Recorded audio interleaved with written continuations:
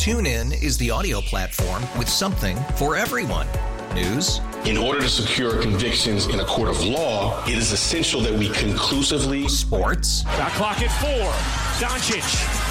The step back 3. You bet. Music. You set my world on fire. Yes, and even podcasts.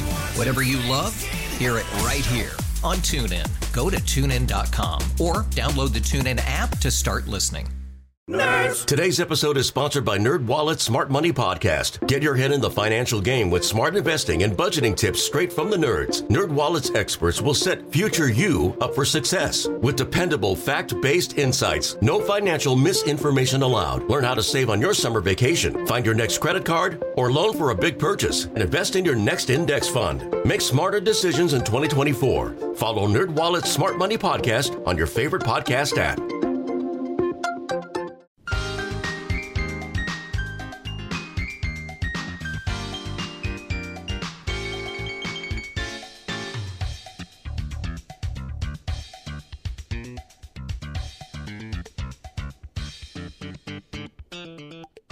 Hey, good afternoon. Welcome back to the program. I'm glad you're with us today. Don't forget, every Saturday, noon to 1, the lunch hour with Good Life Guy. From the Odyssey Good Life studio, Max is on the board. My guest today is a talented winemaker from California, originally from France, Alexander Remy. He is one of the partners at Atlas Wine Company that produces Omen wines and Orabello. And we're going to talk about the wine production in the winery and what he does. Oh, look, I forgot to turn it off again. Twice my phone has rang. I'm sorry. Alex, I think that, if you go and look at the wines, there's a statement above each section, and I'm looking at Omen right now, and low sulfites, less than 75 parts per million, non-toxic additives, lab-tested, vegan, paleo, keto-friendly, vines to bottle approach with no residual sugar. And then I thought, both of us mentioned Mega Purple. And so somebody just asked me, Mega Purple, can you explain what that is? Yeah. So Mega Purple is just, it's made of grapes. That is a very, very high content of color.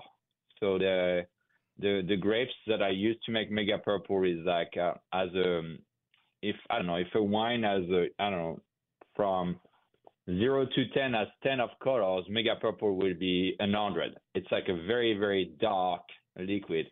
And what they do with those grapes, which are low quality grapes, is they don't really ferment it to dry. They leave it at a very high sugar content, and they use it to blend into every wine. So you can use a drop of Mega Purple into a glass of water, and with one drop, your entire glass will look like red wine.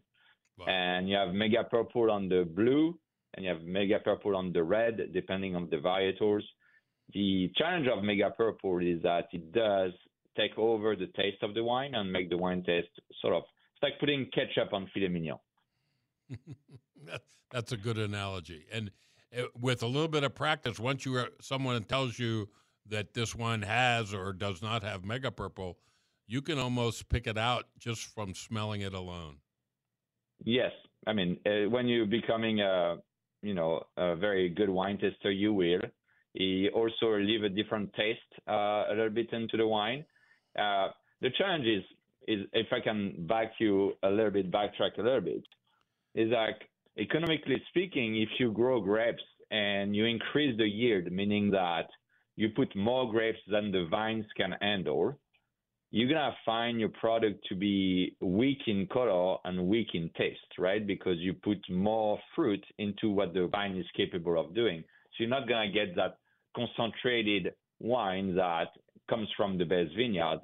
So the big wineries tends to increase the yield, making lower quality wines that looks more like a rosé or a gamay or Pinot Noir for Cabernet, and then use Mega Purple to make it look more concentrated.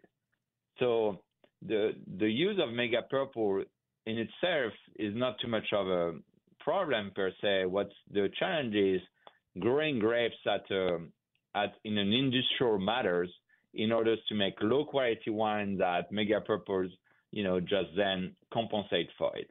It's like buying a burger and it's only 80% beef. Yeah. And so it's really, to me, the use of mega purple is just making the wine before that not the best quality. And that's really what matters there. Yep. And there's so much that can happen in the lab. Chemistry is a wonderful thing for growing wine, for monitoring its youth through the barrel aging process and bottling. But it can also be used, like you said, to add more acidity, to change the oak temperament by adding artificial oak flavors. And your wines don't do that, and that's a feather in your cap. Let's talk about the wines from Omen. Like I said, I've got the 2020 cab right here in front of me, but it is probably, I want to say this right, it's unique, but it's what Cabernet tastes like. How's that? Yes. And tell us what you did with this wine. It's the 2020. So 2020 is one of my best, vintage. We got very good awards on that wine. I call it the Tuesday night Cabernet. So the idea of Omen Cabernet is to reproduce exactly what Cabernet tastes like.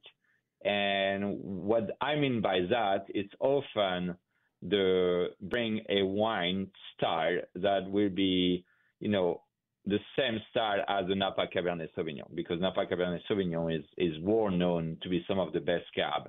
And what you can find on that wine is basically some grit, but with some fruitiness as well. What I mean by grit, it does have that more like cigar and, a little bit of that more complex backbone flavors, a little bit of those tannins, that grit that will go very well with, a meal. Like a good steak or a good barbecue. And you're going to have that juiciness and fruitiness, and you're also going to have about 30% new French oak in there in order to, bring the wine to another level of complexity. So in order to, provide that quality of wines, my approach is to source vineyards that are very excellent in order to make a Napa Valley style of Cabernet, but not coming from Napa Valley. And in order to achieve that, I have to source my fruit from two different places.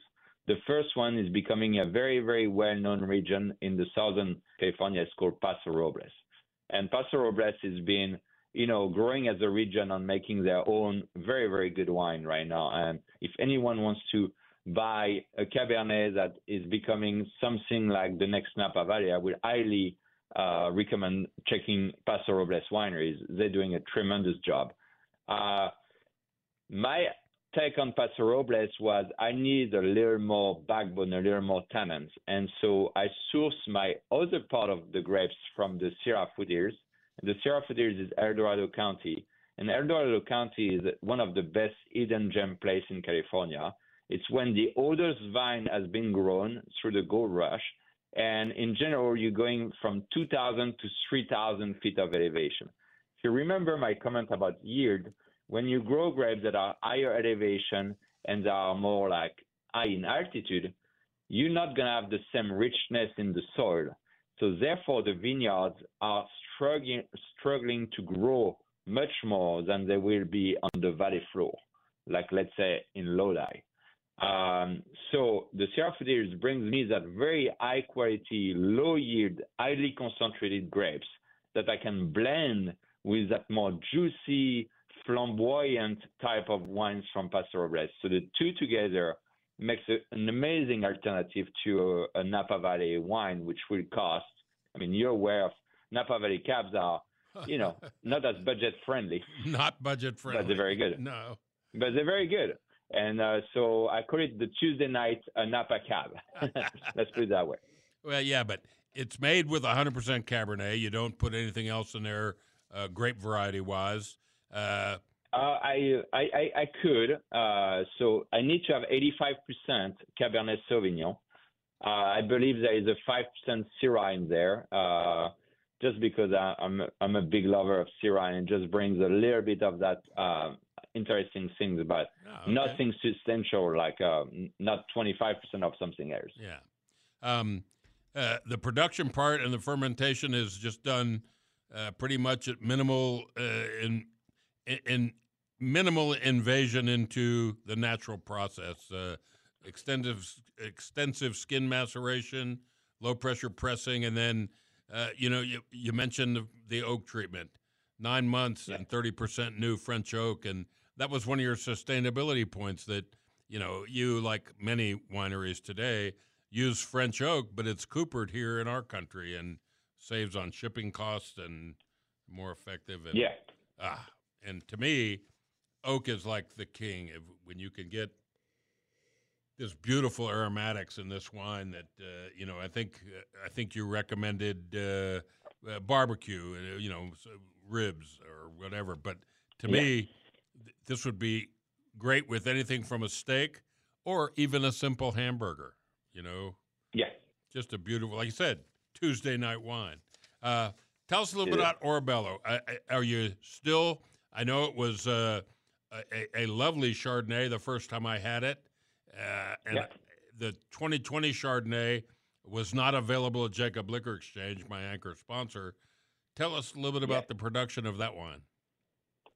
So Omen is a brand where, it's David against Goliath. We're trying to make craft wines that are bold, that are like breaking the rules and really like doing that.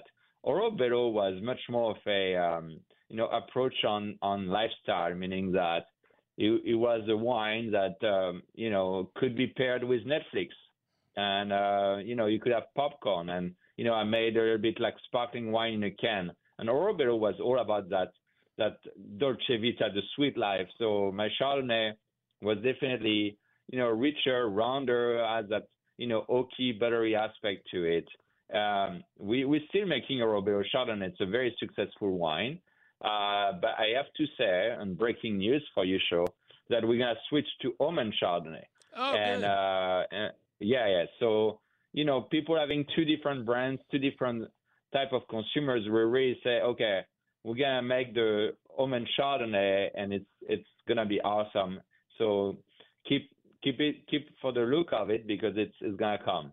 I can't wait. Well, I think the Chardonnay was always good, and you've experimented with cans. You've experimented with lower calorie wines. What do you? How do you vision that? Is it working, or is the consumer enthusiasm there? Yes. The consumers love those wines. The challenge there is much more technical by the fact that it's very complicated to distribute or have the stores commit to those kind of products. So, if you present a Cabernet or Chardonnay in a 750 milliliter bottle, people are right on like no prime. And then you bring the wine in a can or the lower calorie wine, suddenly you have to educate the stores, and the stores have to educate the consumers. So when I do sell those products directly to consumers, or I go to a wine festival or anything like that, they're extremely popular.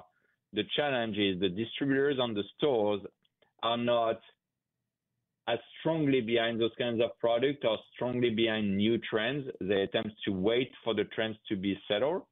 And so it becomes more challenging to sell. That doesn't say that the consumer doesn't like it. It's just we have so many people to convince between the winery and the consumer, and sometimes that can delay the exposure of that product. So, we decided that for right now it's better to, during 2020, there were no can available anymore, like the aluminum can. Yeah. And it's also very, very challenging to bottle correctly, to can correctly, because most of them are for beer, they're not made for wine. So it's just a very technical product to make, and it took a lot of convincing, and we decided to take a little break until it's more established. Well, and you summed it up perfectly from your perspective and from my perspective. As a consumer, I tasted some canned wines in the very early stages of that, and there was a problem with oxidation getting the can sealed and with maybe nothing but leaving some air in there. And I don't know. It didn't catch me, and I like to pull a cork. And yeah, me too. I have had some sparkling wines in a can that held up because of the process there, but nah. Go ahead. So the sulfites are reacting with the aluminum, and that's why the cans get oxidized, is because you cannot reuse any sulfites to protect your wine. So we use low sulfites, but for wine in a can is no sulfites. Yeah. So the way to make wine in a can is you have to start with the container and not the opposite. You cannot make wine and think that it will go well in a can. It's a much more technical process. So that's why so many wine in the cans were not that good, is because it was meant to be in bottle and then it went into a can. Yep. Well, I'll tell you what, we need to take one more break. When we come back, I just want to pick your brain about 2023. The vintage seems to be getting such great press, and like you touched on, California, the whole West Coast, has had to put up with horrendous drought and then horrendous flooding. The fires goes without saying, and how that impacted several vintages. And as I'm also fond of saying, winemakers are faced at every turn in the process with multiple ways they can make mistakes, or Mother Nature can help them make mistakes, or give them problems to deal with. And but 2023 looks like it's coming back. So, folks, stay with us. Quick break. We'll come back and talk to Alex Remy about the 2023 vintage and why you can start looking at. I don't recommend buying futures, but if you're of a mind to do that, it might be a good vintage to do so. But it won't be long. You'll be seeing 2023 white wines on the shelf at Jacob Liquor Exchange. And apparently it's going to be really fun. We'll tell you more in just a minute. Don't go away.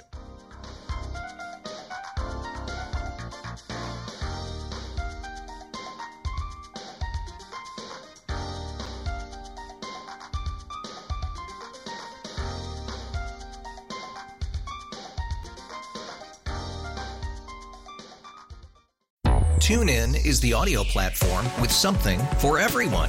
News. In order to secure convictions in a court of law, it is essential that we conclusively. Sports. Shot clock at 4. Doncic. The step back 3. You bet. Music. You set my world on fire. Yes, and even podcasts. Whatever you love, hear it right here on TuneIn. Go to TuneIn.com or download the TuneIn app to start listening. Nerds. Today's episode is sponsored by NerdWallet's Smart Money Podcast. Get your head in the financial game with smart investing and budgeting tips straight from the nerds. NerdWallet's experts will set future you up for success with dependable, fact-based insights. No financial misinformation allowed. Learn how to save on your summer vacation, find your next credit card, or loan for a big purchase, and invest in your next index fund. Make smarter decisions in 2024. Follow NerdWallet's Smart Money Podcast on your favorite podcast app.